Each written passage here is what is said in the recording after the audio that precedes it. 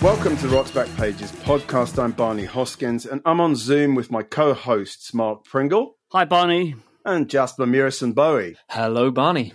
For this episode, we're joined all the way from Houston, Texas, by the great Michael Zilkha. Hi, Michael. So nice to be here. Thank you for having me. We're thrilled to have you on our podcast to talk about, among other things, your legendary Z label and also about John Cale and the Velvet Underground. Shall we go back to the start of your musical story? One of the things you and I have in common is that we both went to the same public school in London and we're both obsessed with Neil Young's album Tonight's the Night. So you were just a little ahead of me on that. Westminster boys. We're outed. That's it. Well, I went to the under school, so I was almost there, but I wasn't good enough to get in the main school. But Barney, I don't know if you were in Busby's where you could sneak out the dustman's entrance at the back and go to midnight court at the Lyceum. I wasn't in Busby's. I was next door in Rigo's, but I would go into Busby's quite a lot to smoke things with certain Busbyites. Yes. And it was very lax there. We've got to stop. This is no good. We're going to lose hundreds of listeners in about 2 minutes. Okay, so what were your first musical? What was the first musical thing that happened to you that made you like a passionate fan of kind of pop music? I started with film soundtracks. I went to see Lawrence of Arabia, and if you bought a copy of the Seven Pillars of Wisdom, even if you didn't understand a word of it, and you owned the soundtrack, and you had the program, because they had these glossy programs in those days that came when you went to the cinema, you could relive the film over and over again. And so I think my attraction to cinematic music and music that told stories actually comes from that. So since there was no video, and you only got to see a film once or twice if you were lucky, that was the way to relive cinema. And that's how I first started responding to music. Yeah. And then in terms of pop music, I guess it was in the air. Brian Epstein had this Savile Theatre that had shows on Sunday nights when I would have been 12 or 13. And in return for walking around the golf course with my dad, he would take me Sunday nights to the Savile Theatre. And a typical bill, the first one I ever saw was Fairport Convention, Tim Rose, who'd written Morning Dew, incredible string band, and Pink Floyd. And they did it twice in the night. We went to the early show. So that was when I was really becoming conscious of music. And I had a great year. And when I was 12, I switched from the French educational system to the British educational system. And so I was sent to a crammer, which didn't provide lunch. So I was given 7 and 6 for lunch every day. And instead of buying lunch, I spent 7 shillings and twopence on a single every day. I went to Harlequin Records in Pimlico. And so I accumulated a really good collection of singles. And sometimes I'd save up for the whole week and buy an LP. So I watched Top of the Pops. I remember Ready, Steady, Go, but it had less resonance for me because I was younger. Yeah, and then I just knew what was going to happen. I always did. It was just sort of there for me. In one of the 2 pieces, Michael, that we're featuring on the homepage, you talk about it having basically a white hippie sensibility, I think you self-describe.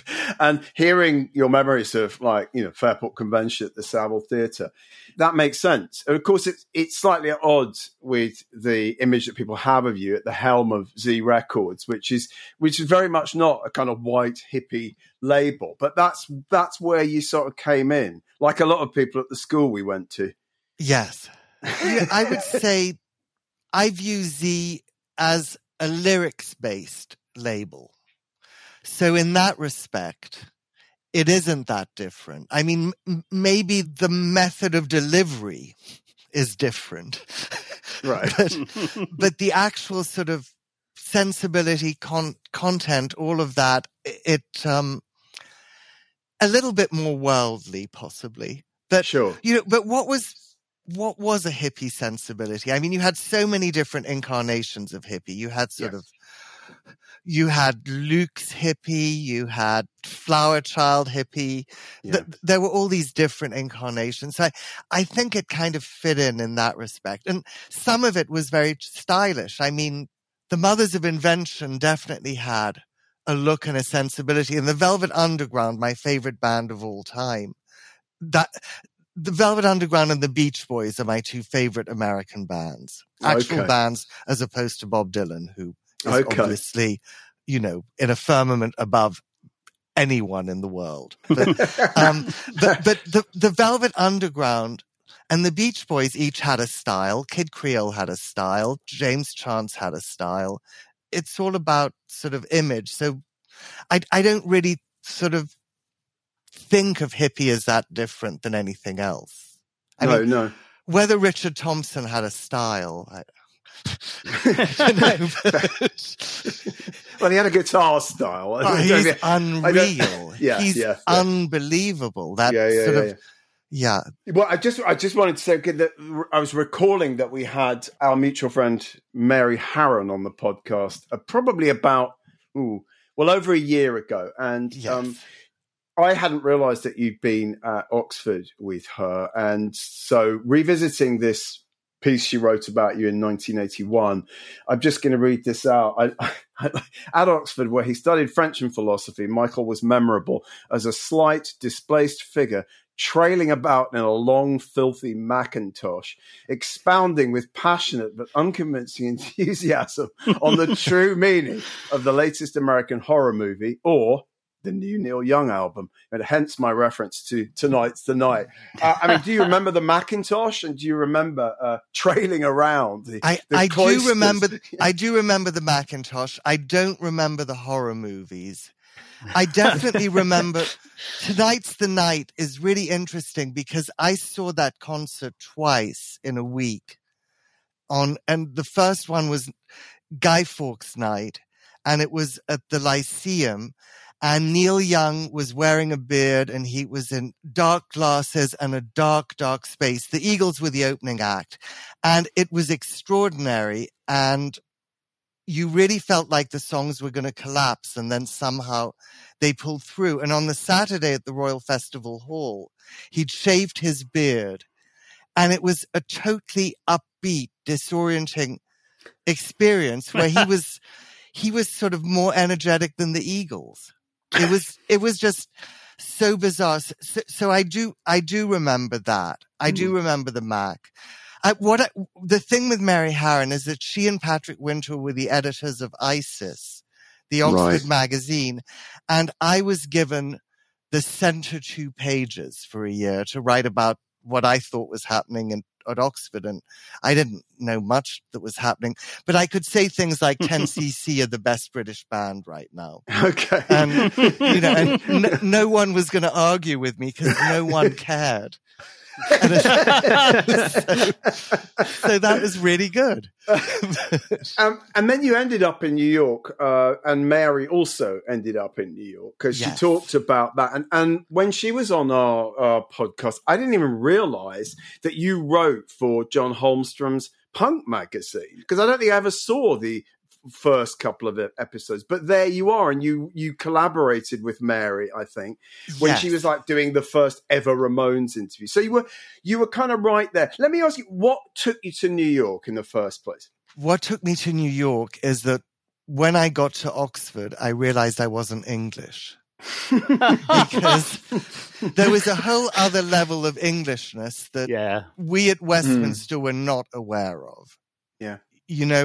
Where, I mean, I'd have probably stayed if I was the firstborn of, a very wealthy earl or duke. But that wasn't the case.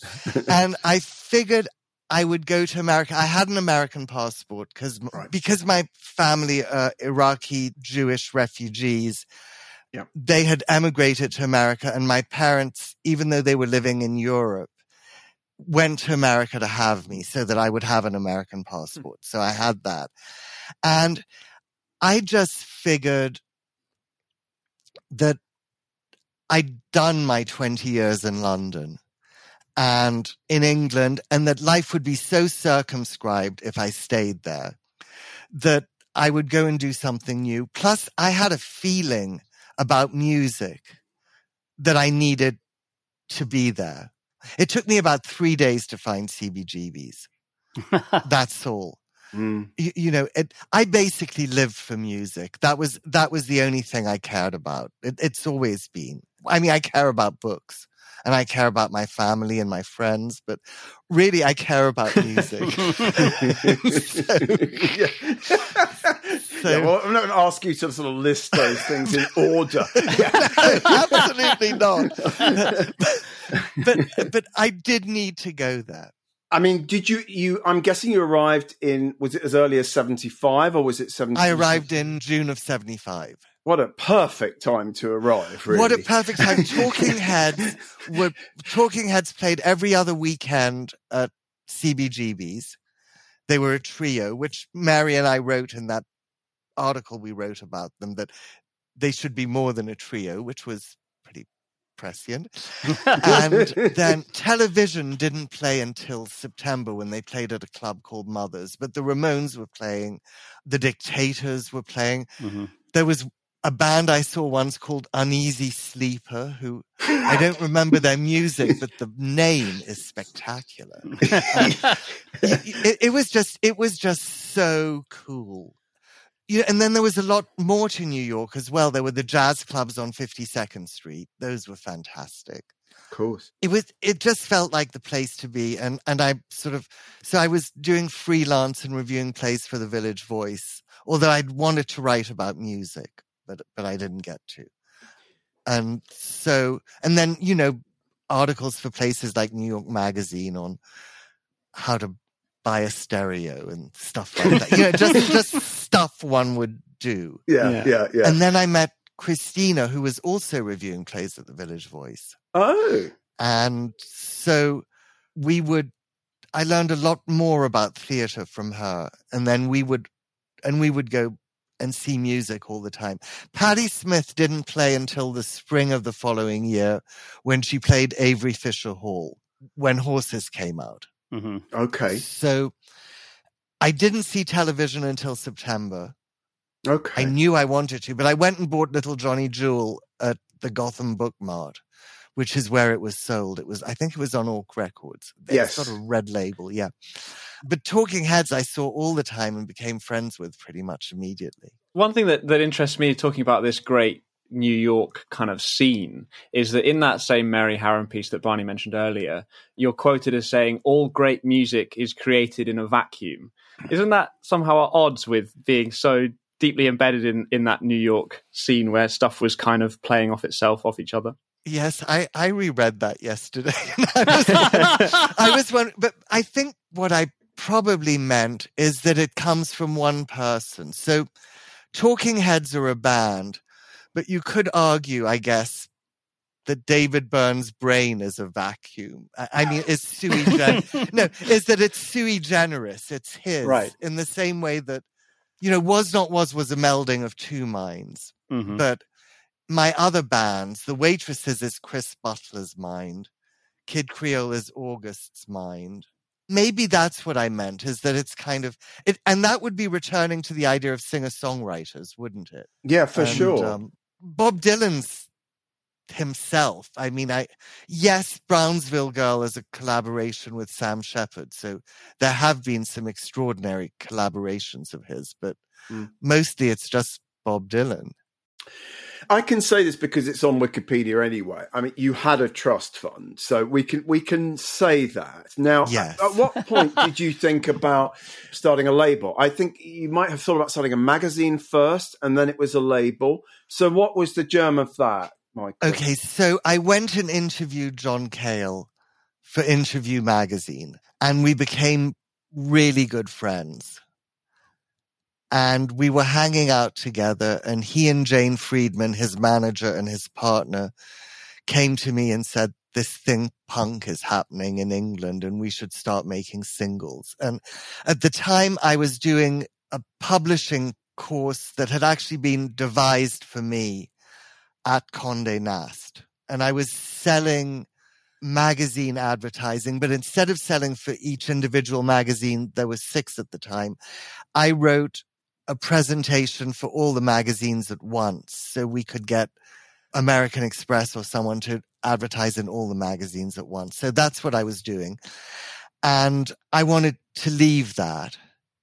So I went and reviewed plays in Berlin for 2 months, or I think.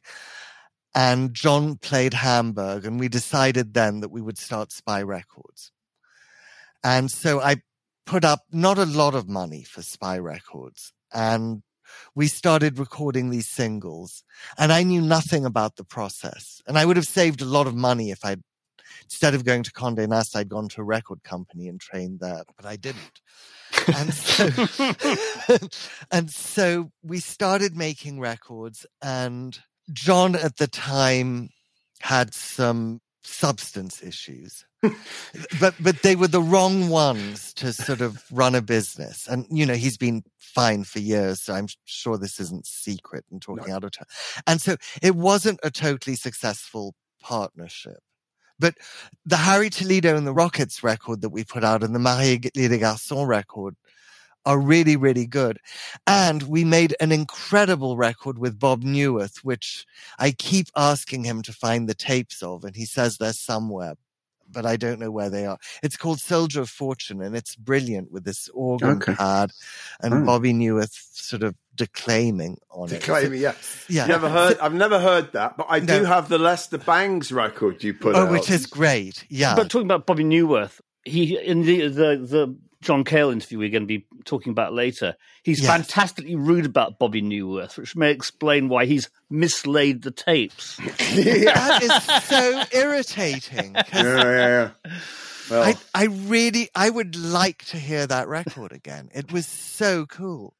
Had I been more organized and a better archivist, then of course I'd have a cassette of it somewhere, but maybe we can dig it up somewhere. But Michael Esteban comes into the picture. Obviously, I think John Cale introduces you to Monsieur Esteban from Paris. Yes. And at a certain point, you slope off with him and form Z Records based on the initials of your surnames. So tell us about that moment when you and Michael, the other Michael, go off and form Z. It was Michel. So what happened was that Michel was also possibly going to get involved with Spy Records, but it became very clear that he shouldn't. And he said, why don't we go off together? And I had this single disco clone that John was working on, and it wasn't sounding quite right. And so I took the single, left them everything else, and started this label with Michel, not worrying about the fact that Michel Esteban was an ex-con. He had been to jail for burglary. He wasn't very old by then. He might have been 26 or something, but he'd already done jail. I was more impressed by the cut of his trousers. He explained to me that instead of them being cut straight, they were cut in a balloon, which, a very subtle balloon, which made you look taller or something. I mean, it was really interesting. He was very, very elegant. And he was sort of raffish and, a little louche. So we started this record company, but fortunately, I signed all the American bands we never actually formed the company. So I signed all the American bands to myself, and he had Lizzie and Casino Music signed to him, and Marie les Garçons and then les Garçons. So it was a very easy partnership to break up because I had the Contortions, Teenage Jesus, Lydia. I'd started Christina. The Waitress said I'd started with August. But what he did was develop a fantastic visual identity for the label. The yellow taxi, all those 12 inches. The visuals were spectacular, and that was all him. But the music was mine. His ideas about music were very different than mine. He thought one should try and be as commercial as possible, and I thought one should try and be as authentic as possible. Right. So he took a great band, Marie et les Garçons, which were maybe one of the three premier French rock bands, young punk rock bands like Téléphone, and he turned them into a disco band with all these session musicians in New York, and they fired Marie, the drummer, because she couldn't keep up with this sort of 300-pound studio musician who was sort of an amazing drummer. Suddenly you had background singers who'd been on Musiques in the Bush, so he basically destroyed the band and turned them into Les Garçons dressed by Thierry Mugler, looking completely out of place when they had been fabulous. I've never actually expressed it like this before or thought about it like this, but this is what he did. And so my theory was you took the raw talent and you tried to make it more accessible without, destroying its essence. So the greatest success would be Queen of Siam, because if you listen to Lydia's band then was Teenage Jesus and the Jerks, but I saw her as this sort of incredible vamp, torch singer, gorgeous. Well, she was always a gorgeous creature. I mean, she's just fantastic. She's so spunky, so alive. But in that record, Queen of Siam, we captured something of her that I don't think anyone would have seen going in. And Bob Blanc did a brilliant job of producing it with her. Mm-hmm. And Bob Quine was there the whole time. I mean, it was, I think in terms of sort of how not to transform a band, it would be what Michel did with the Garçons, and how to help someone reach their potential, it would be Lydia and Queen of Siam.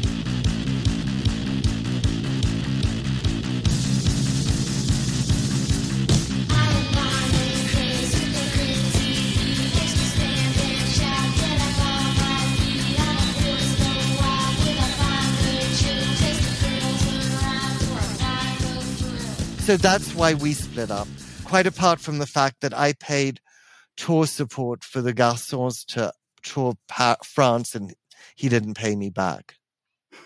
So there's always a practical element to such. There's a practical, but it was more than that. It was a philosophical element too. And also, if you think about the Contortions and James White and the Blacks, it's something similar again, slowing them down.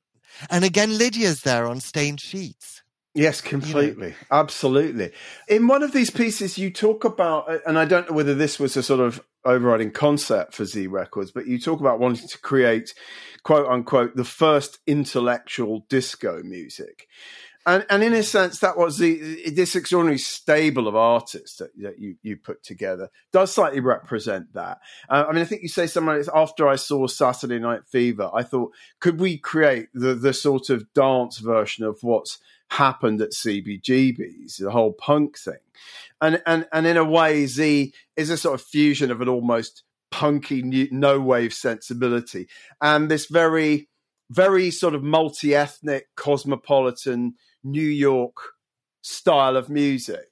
I mean, did you set out to create something like that, Michael?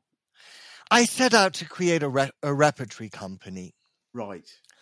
Because I'd grown up going to repertory theatre, in London. And I thought that if one did it that way, there would be a meld. 2 + 2 or 3 + 3 could really make 9. So that was it. And I was very fortunate because all of these artists had a very strong sense of who they were and what they wanted to do. So it was easy for them to work together. And Bob Blanc was really instrumental in this because his studio is where we operated, and there were 3 rooms, and sometimes we were using all 3 rooms. Mm. And then if you look at something like, I guess the Christmas record would be where you sort of see it all come together in a way, because even if people aren't playing on each other's records, Christina's produced by Don and David. you have Alan Vega and you have Suicide. Yeah. Everyone is there. One thing that really strikes me is that it could only have happened in New York, what happened in Z. And that's because it encompasses everything that's happening in New York. There's a strong Latin influence in chunks of stuff. There's the loft art scene. There's all of this sort of stuff merging on a single label. And I've just been looking through the discography, and it's astonishing. Z Records was a lifesaver for me around 1980, 1981. Oh, thank you, Mark. Well, because, British post-punk, I like the idea of post-punk, but I really didn't like the noise anyone was making terribly. Right. I love black music, and I loved art stuff, and all of that's in there, and it's just extraordinary, and it's so New York. It's unbelievable. It is, although Was Not Was, I think, are the ultimate Detroit Z band. Yes. But they're also the ultimate Z band. Yeah. Because when I got a call from the jazz critic at the LA Herald Examiner to say that there was this extraordinary record that was on its way and that someone was going to come and play it to me. So I was very excited because I always took calls from critics because they know what's going on, and I have a soft spot for journalists. And so, and then Don arrived and he played me Wheel Me Out. Oh. And I thought, this is everything I've ever wanted to do on this record. Mm-hmm. And so, and it turned out that the jazz critic was David Was. So, who had called me and announced the arrival of this record. and I had no money to sign them at the time because Maurice Levy, we had done a bad distribution deal and had a #1 dance hit with Deputy of Love. And we'd gone to Arista through Buddha, and Buddha owed Arista a lot of money. So Arista wasn't paying Buddha, who couldn't pay us. So we were really in a financial mess, and the trust fund was gone. And so they gave me the record to put out. And then I went and settled with Maurice Levy for 40 cents on the dollar so that I could make the Was Not Was album. Maurice Levy. Oh my gosh, Jesus. Maurice Levy. Maurice Levy. Yeah. Count your fingers after shaking hands with him. You're still alive. This is the good news. I know, but have you read Tommy James and the Shondells autobiography? No, I've heard about it. And it's so good. That's the Maurice Levy book. Right, okay. It's fantastic. But so many great records, as Mark says. I mean, I wrote down a few of them. I mean, I love the fact that you asked James Chance to sort of form a kind of disco version of the Contortions, which was James White and the Black. So Contort Yourself was just fantastic. Suicide's Dream Baby Dream. Oh, man. My God. I've even got the Oral Exciters Spooks in Space somewhere in my record collection. and then like Coty Mundi, Mino Popeye, which is the first kind of, That's still in my record bag today. It's just an essential record.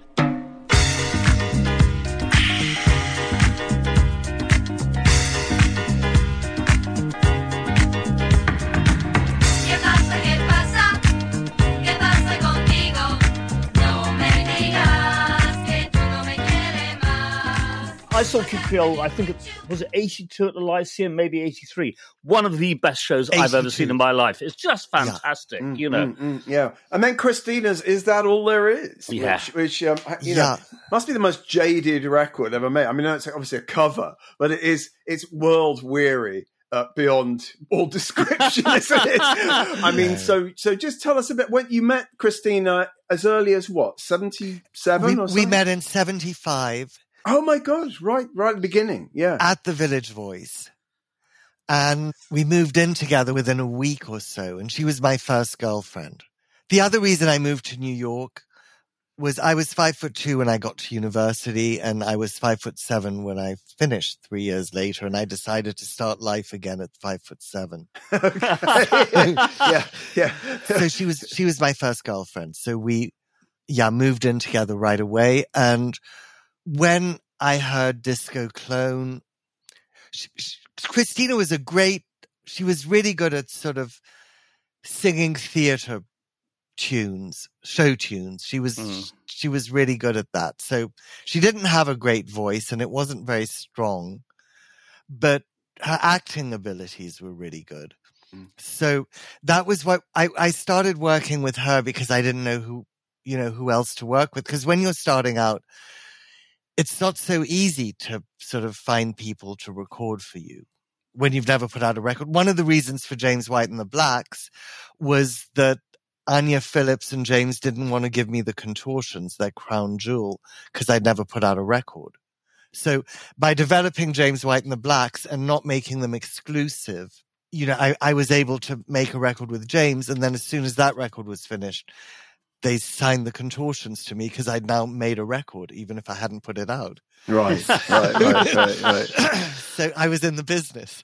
So that's how I started with Christina. And first experiments with August, were with Christina, and then we started working on Don Armando Second Avenue Rumba Band and Kid Creole and the Coconuts. Mm-hmm.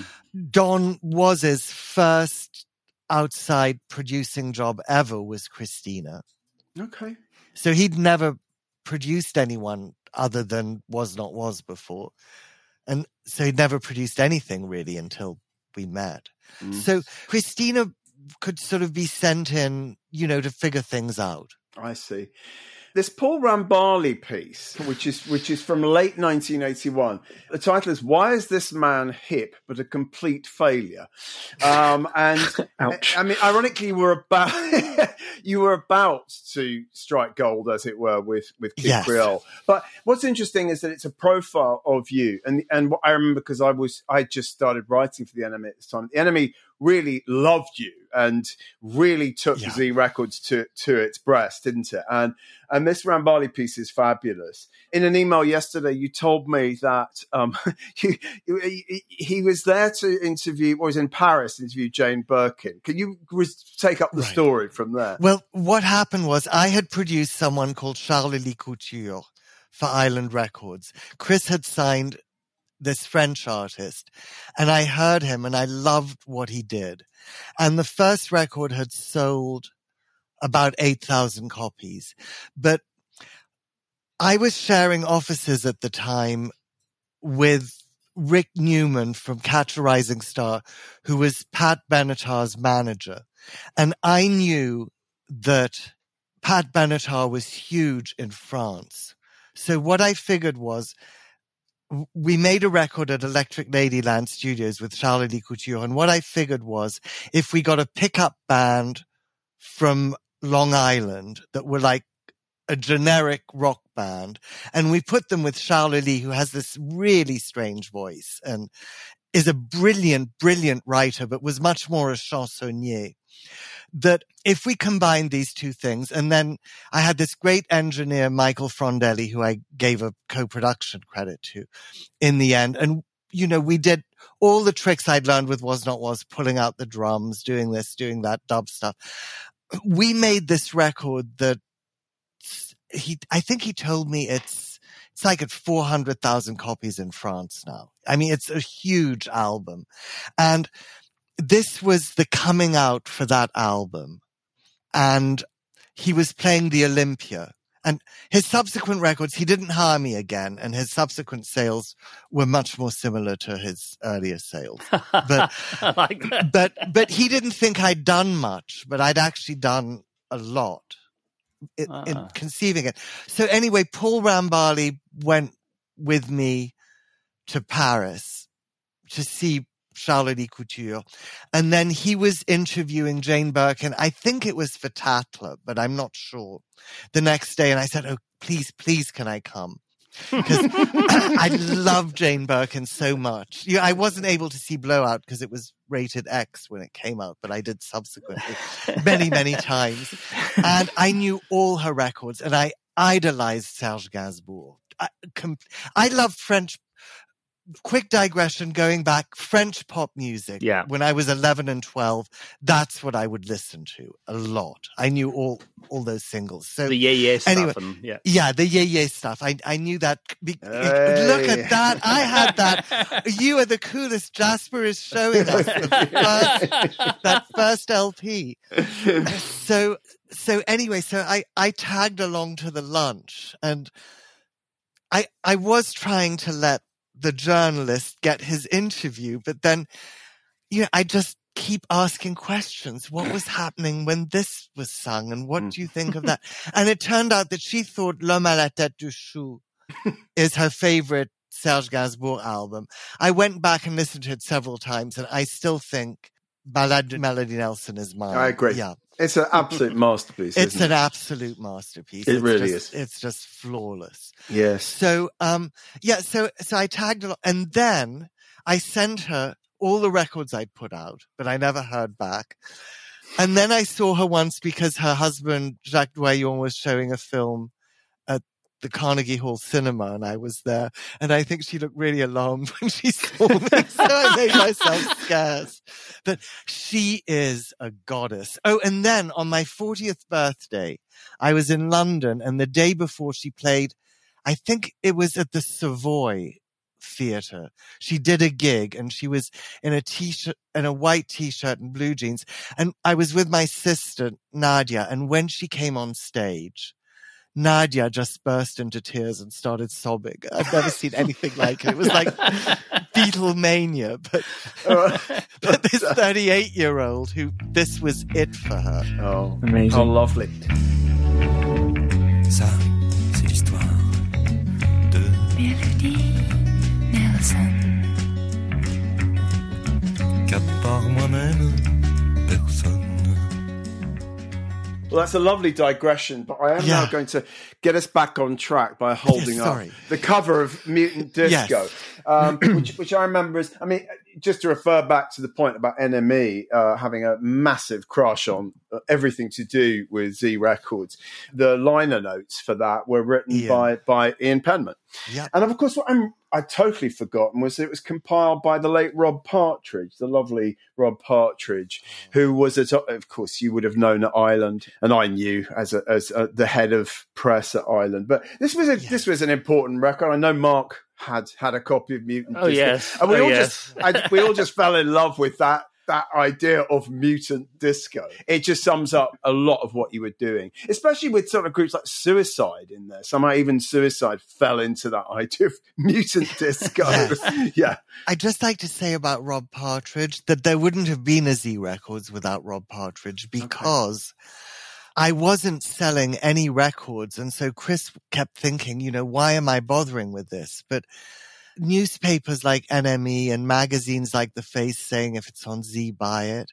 Rob Partridge and then Neil Story were my big champions who said, you can't drop this label, Chris. And Chris was paid back within 3 months in the summer of 1982. But, I probably owed him £250,000, which is a lot of money. Yes. And without that press department at Island, and Rob in particular, I would not have been able to go on. Oh, that's a fantastic story. Yeah. Yeah, so when Kid Krell takes off and they're on top of the pops, you're able to pay Chris Blackwell back to some degree. Or some of it. Totally. That's brilliant. Yeah. That is absolutely fantastic. I'm just looking through the track listing on Mutant Disco, and it's just astonishing. It's absolutely astonishing. What a great record. It's such a great concept as well, because it's like it takes disco, obviously much maligned in various aspects, but there's something very compelling about disco. But then the mutant aspect kind of sets it off and kind of lets you know that it's going to be weird and fun and different. And I love that record as well. A subtle, obviously much later, but discolation, a subtle discolation of the norm. A classic subtitle. I love the way it has a subtitle. It's like a novel. It's got a subtitle. Lizzie Mercier Desclous was that Mambo Nassau record was another record I absolutely loved and still really love. She's interesting. She's really interesting, and she was Michel's artist. Yeah. Although I stayed friends with her until the end. And I think the Rosa Yemen 12-inch is extraordinary. Have you ever heard that? I don't think I have. That's her and Michel's brother, Didier, and they're playing guitar. And there's a song called Herpes Simplex Virus Number 3. It's really, really extraordinary. Of those early 12-inches we made, that's my favorite. Herpes simplex virus number 1. Herpes simplex virus number 2.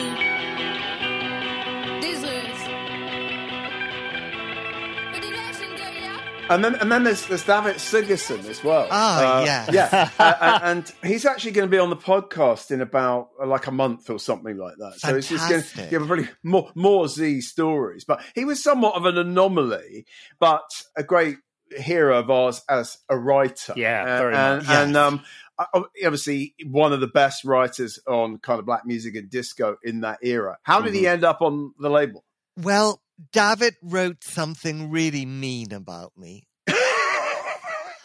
That's how you get on that. That's how you got on Z. Yeah. And so I wanted to meet him because, I was curious. There was a strange article. I can't remember who wrote it. I don't think it was John Savage, but it might have been, where Christina and I are rolling around on the floor of blank tapes fighting each other. And I think that was when we weren't really sort of very press savvy. And David wrote something snarky about sort of, trust fund music. And so I met him and he said, well, I make records. And so he played me some of his demos and I loved them. I especially loved this song, Break My Heart, which they're in a wagon-lit and they're sort of going across Europe and it's very, very loud guitars. And so we made a record together and it got absolutely no traction, which was very sad. I think the problem with my records is that I didn't have the best singers. I was always interested in the song, the lyric, the personality, the rhythm, the relationship of the bass to the drums. But I never really worried. If you think about it, Sweet Pea Atkinson, he's a very serviceable singer, a beautiful person, but he's not an extraordinary singer who emotes like Levi Stubbs or something. Sure. Okay? Right. So, and August is a special sort of singer, but I didn't have really fantastic singers. And I think in David's case that's also part of it. I don't know that he really sold the songs, but the songs themselves were fantastic. I mean, a song about a car crash and the couple going over and over and over again. How wonderful that is. So, but it's very interesting what you say about the singers because you're absolutely right. And when I think of Z Records, and I do think of Z Records as a coherent whole, is that each record is its own sort of microclimate, its environment. It's got all these elements going on, all these things going on. And so it doesn't need, in a way, as far as I'm concerned, it doesn't need the great, powerful lead singer. Though I absolutely understand why you say that actually, in commercial terms, that was fairly disastrous. But they have a unique personality, each record of its own. They do. I mean, Alan Vega is a great singer in his way. Absolutely. But he's himself. But then, of course, Bob Dylan and Neil Young are themselves, but somehow they sell the songs better. Okay. They've got, there's an ability to sell. It's more than just shops, I think. Sure. So in 1984, you wind the label down, but not before, in a sense, the story sort of comes, well, at least half circle, if not full circle, back to John Cale. So I'm curious to find out from you, Michael, how John came to sign to Z for that extraordinary record, Music for a New Society, and then 2 more albums. So what's the story? What happened there between Spy and Music for a New Society? John made a record called Oniswa with Mike Thorne. Yeah, it was on A&M, wasn't it? I think it was on A&M, yeah. It's got a fantastic song on it, but it didn't hit. And so John was without a recording label. And we had stayed in touch. And I had always wanted to make a solo record with John. Just him and voice and piano. And so, and I'd always loved I Keep a Close Watch. Oh, yeah. From Helen of Troy? Helen of Troy, exactly. Yeah. And so we started working on this record and he brought Brian Eno in and he just added more and more touches to it. But it's basically a solo piano record. And that's what it is. And that was what we wanted. And then it was so extraordinary. It was after Oniswa, which was, a record where he wasn't really present in that record. was the problem. It was a brilliantly produced record, but it wasn't. This was getting John to his essence. So I always think about the Velvet Underground. There's two. I'm now actually rethinking this, but I always thought there are people who like the first two albums. There are people who like the second two albums. The first two albums to me are the Velvet Underground. The second two albums are folk albums. But now I've been thinking that one could actually like the first album and Loaded, or the second album and the third album. So I'm not sure. Very open-minded of you, Michael. But they're one is allowed to like them. Yeah, but they are different, and all four are the greatest, 4 consecutive band albums ever. So that's not in dispute in my view. But so that was why we got back together. And I felt that I remember buying Paris 1919. I remember buying all those records. And this was getting back to that. And then Caribbean Sunset, which I love as well, is playing on that. But the live album was Island's idea, because his band was just so good then, and they were touring Europe. And then we added those 2 songs, which I had hoped would be, I had really thought that Ooh La La would be a hit, but it wasn't. Right. Okay. Well, Music for a New Society was a very remarkable and unexpected thing when it came out. And I interviewed, funny enough, I remember going to Ireland in Hammersmith, and Rob Partridge had set up the interview as we were talking about him. And I sat in this room with John, and we managed to almost share a bottle of famous grouse whiskey between us. God knows, that's probably not even possible, but we were paralytic by the end of the interview. And I just was trying to understand where this very dark, scary, beautiful record had come from. And did it take you by surprise when he delivered it? Were you shocked by how bleak it was? Well, I kept hearing it as it was, I would hear it in the studio. Okay. So I sort of knew what was coming, but hearing the whole thing, it was really something else. It was extraordinary. And then, we put out a single that had a Z label on one side and an Island label on the other side, with the 2 versions of I Keep a Close Watch on it. I keep a close watch on this heart of mine.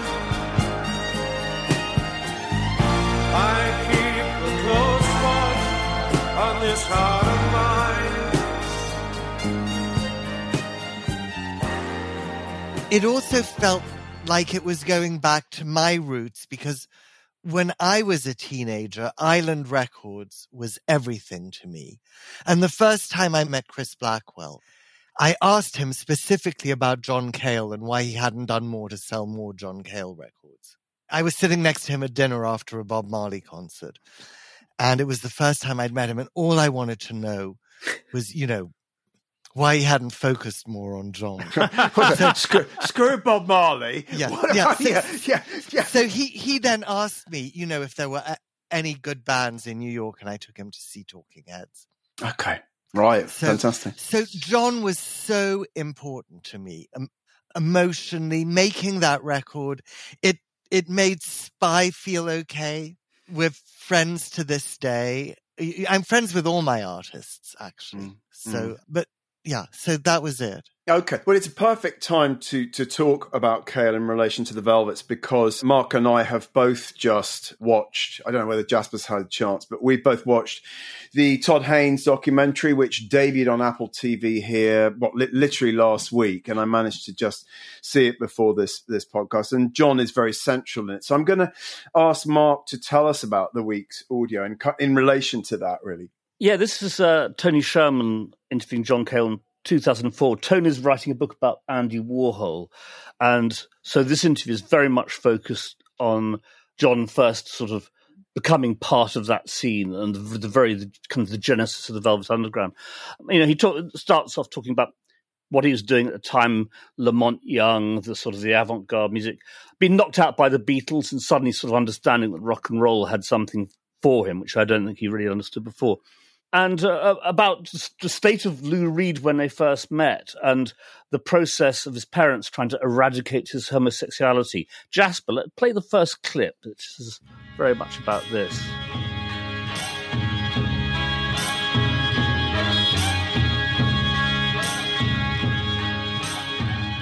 Lou's experience of street life was really extensive. I mean, Midnight Cowboy. I mean, he'd been around. But at the same time, he wasn't allowed to come into Manhattan. I mean, it seemed like he was under medication for shock treatment. Right, Placidil. And he was in a very fragile state, and it was awful.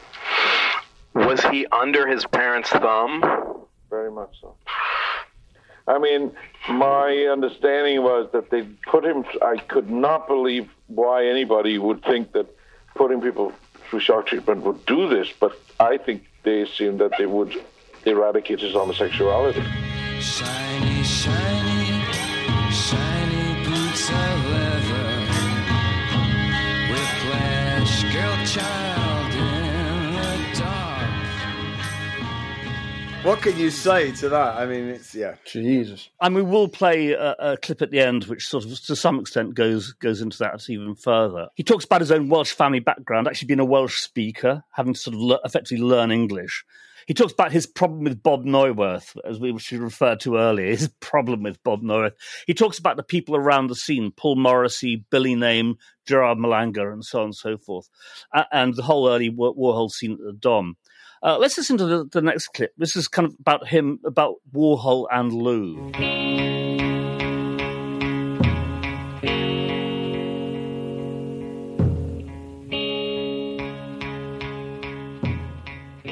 I mean, I never thought that Andy was an evil Machiavellian figure. I mean, I never got that feeling. Yeah. I knew he could play games, and I certainly thought that he gave Lou a run for his money. Yeah. I mean, Lou loved to play games, but Andy was faster than him. Yeah. And on top of it, Andy was more playful.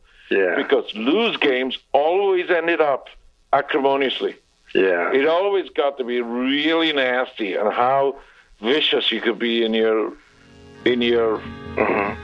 cutting. I don't know just where I'm going. Yeah. Well, so in some extent, this really parallels the documentary, I think, because there's so much in there about this love-hate relationship between Lou Reed and John Cale. It's really, really fascinating. I mean, have you seen it, Michael? Yes, I actually went to see it at the ICA. I'd wanted to go see it at the ICA because I saw Chelsea Girls and Lonesome Cowboys and Don't Look Back at the ICA when I was at school. So it just wasn't that successful, but it just felt a little thin. But I think it's because that auditorium was so poor and the audio was so bad. But I thought Jonathan Richman was fantastic. Yes, absolutely. The firing of John was a really interesting part of that. Absolutely. Documentary. Yes. Sterling is dispatched to sort of essentially tell him, oh, by the way, you're not coming with us to Cleveland, I think. It's something along those lines. I'm going back to this, that he talks about sort of the Velvet Underground themselves. I mean, it's interesting is that Tony Sherman's fairly scathing about Mo Tucker's drumming, and actually John Cale is marvellous about it. You know, why it was so central to the sound of that band was Maureen Tucker's drumming. He's less nice about Sterling Morrison. I think there was he and Sterling Morrison obviously clearly had some problems. He's very generous about Lou Reed's ability to write a song completely off the cuff. You know, he more or less says in his interview that Lou can go down to the shops to buy some cigarettes or something, come back and write a song about that actual activity on the spot. He talks quite extensively about recording the first album, which is a very interesting process in itself, and about how touring outside New York was a very difficult process, like playing the West Coast, and that was one of the things which ended their relationship with Andy Warhol, was exactly that. And he does talk about the relationship with Andy Warhol, some details. It's very long. It's 1 hour 47 minutes. It's a long interview, but and there's a lot of Tony Sherman in it because Tony's already done a lot of research, so he's telling John the stuff that he's already found out. But it's very interesting. And actually, in the light of watching the documentary, I found it very interesting because I thought the documentary was a really good attempt to tell a very, very difficult story to tell with very few resources to do it with. I'm astonished that, given that the Velvet Underground are effectively a house band for filmmakers, there's so little footage of them. They were filmed so rarely by Warhol and his crew. I enjoyed the documentary. I didn't think it was great. I think The Curate's Egg, good in parts, but I did enjoy it. Would you have liked it better if Doug Yule had been on as well? A lot of people have been saying, "Where's Doug Yule in this story?" And it's a good point. I'm afraid I'm a first two. We were talking earlier. I'm the first two albums guy with a sort of a dash of the third album, and Loaded is my least favourite, and Loaded is very much Doug Yule's record in many ways. Well, Oh Sweet Nothing and New Age are my two favourite ballads of theirs, I think. Okay. Well, and Rock and Roll, I mean, is Rock and Roll's pretty amazing. Yeah. It's one of the greatest songs ever written about rock and roll. She started shaking to that fine music. You know her life was saved by rock and roll. Despite all the amputations, you know you could just go out and dance to the rock and roll station. It was all right. Hey, baby, you know, it was all And Sweet Jay. Sweet Jay. Oh, yeah, Sweet Jay. Okay, it's not bad. It's not a bad record. Yeah. All right. 2/3 of it is bloody brilliant. I was very lucky that my brother, who's 5 years older than me, was very alert to what was going on. I mean, I was 12 in 1968. But by then, I was already listening to the Velvet Underground. Far too early to be listening to the Velvet Underground. Well, there should have been a parental advisory. Yeah, I was going to say that must have been a bit, difficult. Well, no, it was absolutely great. I mean, the first album he brought home was White Light, White Heat when it came out as an American import. And it absolutely knocked me flat. And then he brought Velvet Underground and Nico, and again, an American import with the gatefold sleeve and the peelable banana and everything like that. And I didn't know anyone else who was listening to Velvet Underground at that time. None of my school friends were. Yeah, no. So I don't know. It's just that there was is a big part of my early teens. Yeah, and probably Michael's. Well, I heard it at our old school. A friend of ours borrowed it from the local library. And we went into the music room at Westminster, Mr. Baird's room. I remember it. Which had stereo. And that's where I first heard it. That's so funny because that's where I first heard Horses by Patti Smith. Oh my gosh, it shows how young you are. That's really bizarre. I'm so jealous. You baby. I mentioned that only because we were talking about it last week or 2 weeks ago when Paul Morley was on the podcast. And it came back to me that I was in that music room and someone had brought in Horses. Anyway, but the Velvets, I mean, did you feel the film did justice to the achievements of that group, Michael? I'm going to rewatch the film. Yeah. With Velvet's fans. Sure. I mean, I thought it was a very, very good stab at a very, very difficult story to tell. It'll never be perfect. It'll never be perfect inherently. But partly because Lou's not around to contribute. Although you do hear him talking quite a lot. But there is incredible footage in it, for sure, that we can't all have seen before. So Todd Haynes did a good job unearthing that. You don't learn anything, do you, really? I learned a few things that I probably should have known already, but as a professional self-respecting Velvet's fanatic, but did the Velvets? Did they play some part in you moving to New York? Did they shape your idea of what Manhattan was like when you moved there in '75? Of course they did. Yeah, the Velvets. The Stooges played a huge part in it as well, even though they were, from Detroit. Absolutely. And then the Talking Heads played me the Modern Lovers that first year. Yeah. So all of that. I mean, John's producing career subsequent. I don't know who had. I was actually thinking wondering who had the more illustrious career subsequent to the Velvet Underground, whether it's Lou or John, because it's extraordinary what John produced. It really is. I agree, but I suppose that most people would think of Lou before they think of John, and then most people wouldn't know of the records that John produced, the incredibly important proto-punk records that John produced, I would think. And also, he's such an interesting personality, isn't he? I mean, I think he comes over really well in this audio interview, and I think he's actually... people talk about what sort of dark, saturnine Welshman he was. Gloomy, gothic. The pictures of him with that hairstyle, he looks like something out of a kind of satanic horror movie, But, I mean, he compared to Lou Reed, he's actually kind of a decent guy, I think. Really engaging, and he's got a really nice laugh on him as well. He laughs easily. In fact, Tony does ask him about his reputation for being angry, and he tries to sort of unpack that a bit, not very successfully, but it's, well, I was sort of a bit like that then, but I'm less like that now, as a sort of line. But no, it's good. It's good stuff. It's good stuff. Fantastic. So it's great to talk about.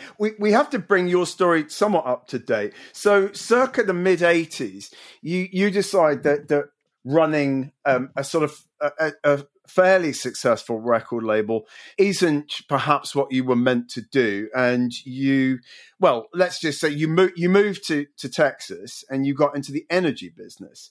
And I think it's not entirely incorrect to say that you made slightly more money out of the energy business than you did out of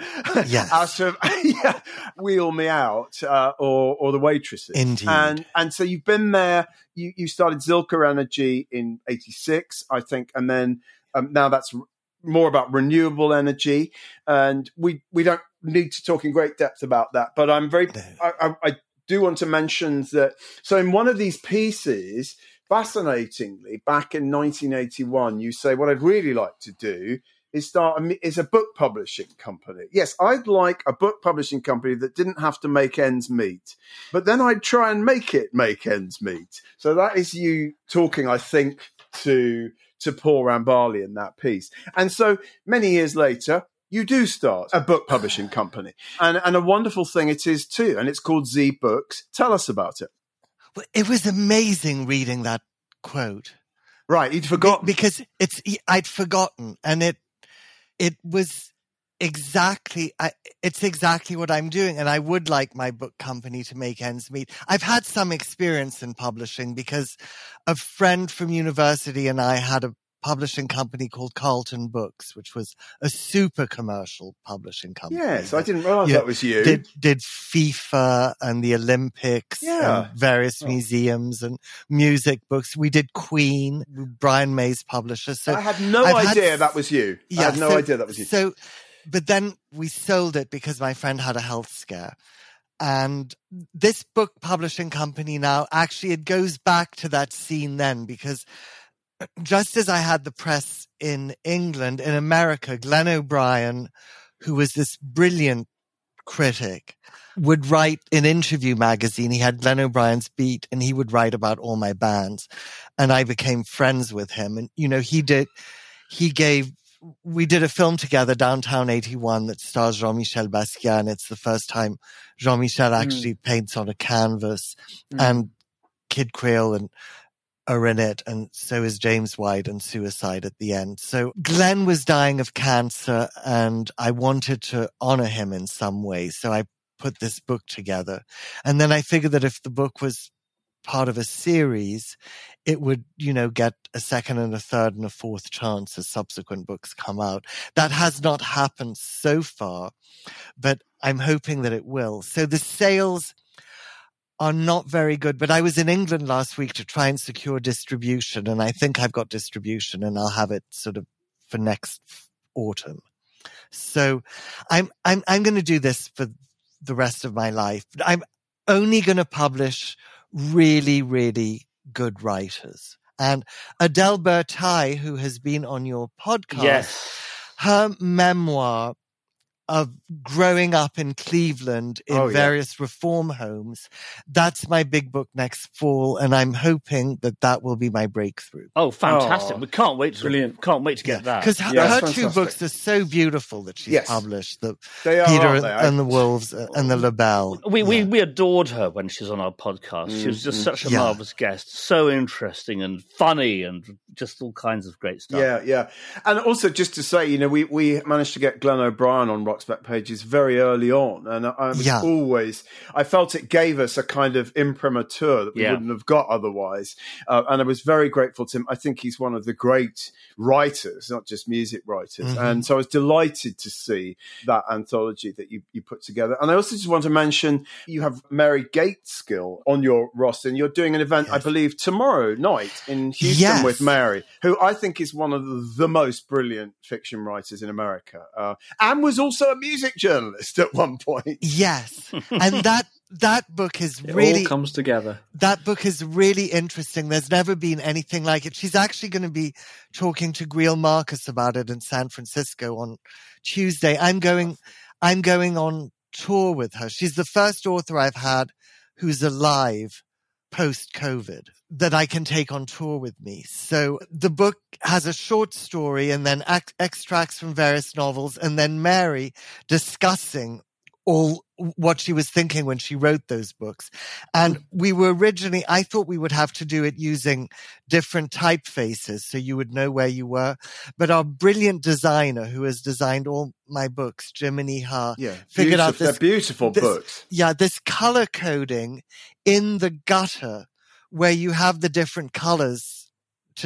A different color to tell you whether you're in The Devil's Treasure, the story, whether you're revisiting a novel, or whether it's Mary today.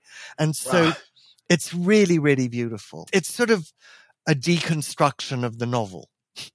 Wow. of the book. Sorry, not the novel. I hope that tour goes well. I mean, I've not read everything she's written, but I find she's a sort of startlingly great writer, quite shocking in many of her stories and so forth. But we've got to try and get her on Rock's Back Pages. I don't know how much music journalism she did. I tried to get a Radiohead piece of hers into our Radiohead anthology, and she was initially open to the idea, and then just actually I've decided against it. But anyway, I hope that goes well, and I hope your tour goes well. Thank you. And it's just been fantastic speaking to you about your career, Michael. If you'd be good enough to stick around, we're just going to go through some of the pieces that we've added to Rock's Back Pages in the last fortnight. So I'm going to hand over to Mark here.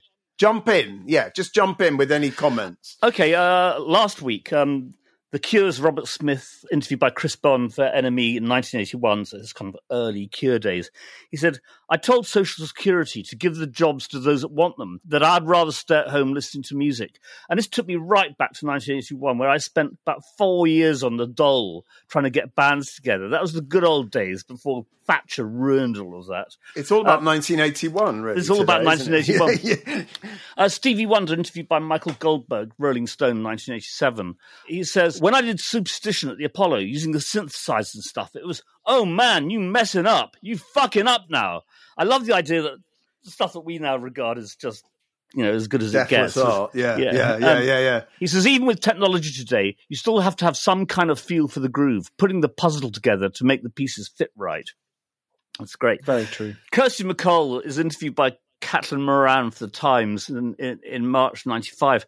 And this is Caitlin reporting what happened. She said, "She's sitting on the edge of the bath, wrapped in a fake leopard skin coat, and squinting quizzically while smoking a cigarette. I'm on my hands and knees, throwing up with all the force and natural beauty of Mount Vesuvius." "Oh, you do remind me of myself when I was your age," Kirsty says, sniffing, then biting on her lower lip to keep from laughing. "Are you sure you're okay? I feel a bit guilty." I just love it. Why has she ended up throwing up in Kirsty MacColl's? Because the interview just turned into a massive drinking fest. Basically, they just got fantastically drunk. Okay, this week, Jamie McCluskey III, who's actually Eden for KRLA Beat, 1966, interviewing Mama Cass about Mama Cass wanting to meet the Beatles, and actually specifically John Lennon. So they come to England. She says, "The first day we went to a club, and Ringo was there. I mean, it was really Ringo sitting there. I didn't know how to get over that." I just love the idea of a star being starstruck. A star, yeah, completely. Mitch Mitchell, Jimi Hendrix Experience, interviewed by David Griffiths, Record Mirror. And he talks about the experience of being a long-haired Englishman going to America in 1967. He says, in New York, they gave us a hard time. I suppose they all thought we were poofs. Spelt with a V, I hope. With a V, absolutely. Yeah, okay. Sam Sutherland interviewing Donald Fagen around Time of the Nightfly, High Fidelity 83. This is great. He says, the E.T. in my bedroom was Thelonious Monk. Everything that he represented was totally unworldly in a way. Which, beautiful. I think that's really nice. Just beautiful. Absolutely. Love the idea of having Thelonious Monk sort of hiding in the cupboard. Reaching out with his finger. Yes, reaching out with his finger. Yes. Thelonious Monk, call home. Yes, call home, phone home. Phone home. Nick Kent, big Nick Kent piece on the Smiths from The Face, April 87. And this sort of ends thus. It says, to mar the Crusaders simple, the Smiths, the great white hope of the 80s, deserve to be more than a cottage industry, to be as massive as possible in the name of the game, and the game plan for this year begins over in America with a double album, Louder Than Bombs. Whether Morrissey agrees in practice remains a contentious point. Smithdom, in many respects, is his version of Ambrosia, the fantasy land Billy Lyron inhabited. It's given him a place to live out his adolescence, given him a frame he so craved, yet which he hasn't made him contented. Faced by the pressure of success, he has often buckled and vacillated endlessly in matters of life as it is lived. I mean, this is the irony of this is April 87, and by July 87, Marr had walked out of the band. So it's about those sorts of tensions sort of going on. Yeah, I do remember that piece actually very well. And very lastly, Wynton Marsalis, interviewed by Tony Sherman from American Heritage. It's a huge interview, 10,000 words. I didn't reiterate the point about Marsalis being a reactionary by quoting him being reactionary. But he's quite interesting. When I started playing, my concept of jazz was, this means I can solo and people will clap for me. When I joined Art Blakey, he was always telling us, man, you're going to play more like a group, man, soloing all night. Ellipses. When your solo's over, stop playing. Too true. Which is good. It's a really great piece. As I said, 10,500 words. Okay. And something to get your teeth stuck into. And apparently had a real impact. A lot of people actually picked up on Marsalis's because this is before the Ken Burns jazz documentary, and it's almost the first time people realised what a reactionary Marsalis was. Though we've talked about him at previous podcasts, so we won't go any Episode 111. Check it out. That's my lot. Okay. I'm going to mention just one thing in the context of the fact that we have started transcribing some of our audio interviews. And one of the most recent, is actually with Chris Blackwell. So since we were already talking about him, from 1989, it's an interview that John Tobler did with Chris not long after Ireland was sold to Polygram. So it's just very interesting about a lot of the artists that Chris signed, but also his business relationships with Sonnet, and how Ireland is going to change in the new Polygram era. So that's probably it. There's a great interview with Slick Rick from last year by Ben Merlis, who's recently come on board Rock's Back Pages. So it's revisiting the great adventures of Slick Rick album 30 years on. But I mean, and I always forget that Slick Rick was born in Mitcham in Surrey, which is a fact I love. Anyway, it's a great interview, and I'll hand over to... What's great about Slick Rick is that he never tried to conceal his English accent. You listen to Slick Rick, so it's absolutely, it's part of what makes them compelling, I think. South London, Yeah, it is great. Jasper, over to you. A few things just briefly. The first of which, sorry, Michael, is actually about a football related song, because we're all football fans. It sometimes comes out on the podcast, and it's about Elvis, and it's about a remix of an Elvis song that was massive it's 2002. Lisa Verrico writing in the Times, "The King is dead cool," because JXL, Junkie XL, Dutch DJ, I think, remixed "A Little Less Conversation,"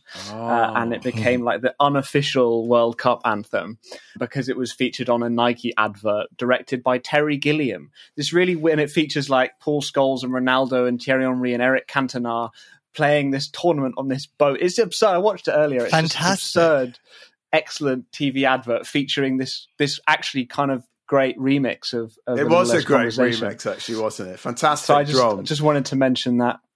It's a funny article. Nice little kind of time capsule period piece there. little less conversation, a little more action, please. All this aggravation ain't satisfaction in me.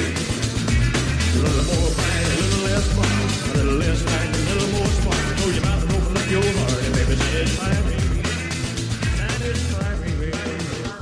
The other thing is a review of New Orleans Funk Volume 3, which is in a series of compilations put out by Soul Jazz Records, and it's John Doran in the Quietus in November 2013. And it's a really good review. It's quite a long review, and he starts it off by saying, in 2000, on the odd occasion, there were people back at my house drinking cocktails after the pub kicked out, then they would be guaranteed to get up and start dancing within minutes of me putting the original Soul Jazz New Orleans Funk compilation on. And I dare say if I was still holding impromptu boozy late-night house parties, then this excellent third volume would have exactly the same effect. And I love New Orleans Funk.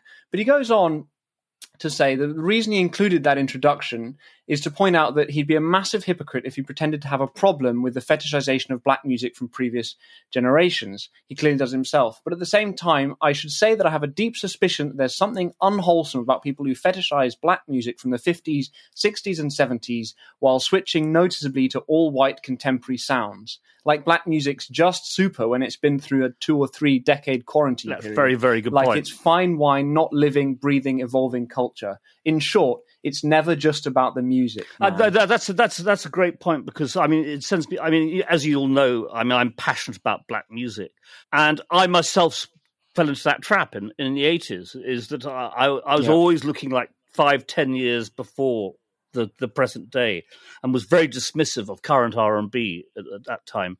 And it's a very bad it's a bad hole you can fall into. It's a very bad habit. Including Prince, Mark? Oh no, I love Prince, but in a kind of weird sort of way, he transcended the whole "is it R&B" thing. You know, I love some stuff. You know, Alexandra O'Neill or whatever. But there was great swathes of R&B. I couldn't listen to it at the time, and I was wrong. You know, it's just putting my hands up. It is really interesting, and I think John does a really good job of talking about it in this article. He talks a lot about the compilation, how great, you know, all those artists are, the Meters and Lee Dorsey and, you know, all those great bands, but kind of says, well, it concludes on a note of saying, well, you know, perhaps you should consider going out and buying a Lil Wayne record to complement this one. Yeah. Which I think is a kind of fabulous point to make, is like there's a living, breathing culture of music in New Orleans that isn't just looking backwards. Sure. And I think that's an important point. Lastly, just briefly, Mark, you might appreciate this one. It's about Moroccan Gnawa, which, you know, is from Essaouira, where you have a link to. Yes. And it's John Lewis in Uncut writing about Gnawa, and it's a really nice brief piece about the genre, which is described as a hypnotic racket made using metallic castanets, krakebs, a large drum tabel, and acoustic bass gembri. And there's a great bit where one Gnawa player, El Kibaj, says that he's convinced that slap bass is similar to the way Malems play on the gembri. It was a thrill for me that the great bassist Marcus Miller came back from our festival in Essaouira with a gembri and then played it on his album in a collaboration with Chuck D. It made me feel proud. Just a nice article and a really interesting genre of music. Something that Michael and I have sort of loosely in common is some of my ancestry is the Jews who were expelled from Iraq around 200 BC and ended up in Morocco. That's a chunk of me is that. Right. So we've got that sort of Mesopotamian Jewish common heritage. Perhaps we should just leave you guys, you know, to talk about that for another hour. I'd love to know more about that music. Actually, I don't know where. I was listening to it before we were recording, and it is fantastic. It also talks about there's a techno producer who's interviewed James Holden, who collaborated with a Gnawa player, and talks about how there's a kind of similarity between the kind of hypnotic, repetitious beats, and it's great to listen to. It's a fascinating sound. I love the idea of Marcus Miller in Essaouira.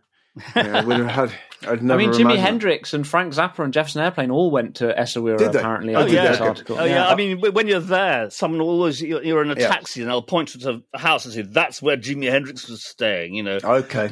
You get a lot of that. That's good to know. That's my lot.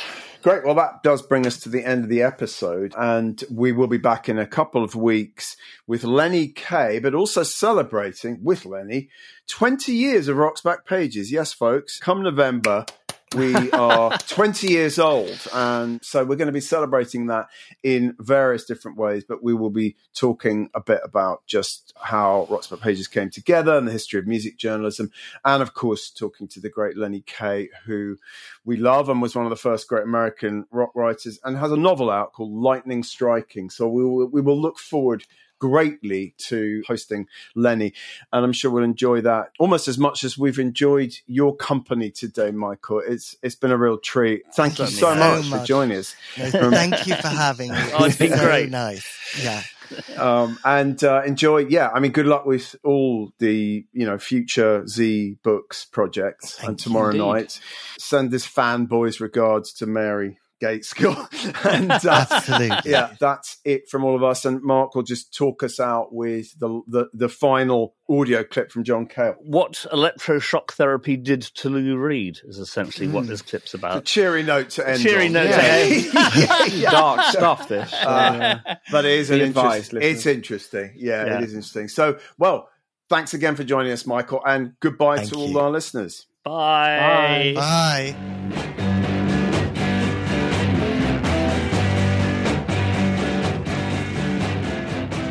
I don't know if you've read anything about shock therapy, but one of the things it does is it removes all kinds of, not just inhibitions, but value judgments. You have no feeling for people. Yeah. And it erases that. That's one of the things that goes, while it gets rid of the anger, it also gets rid of moral judgments and stuff like that.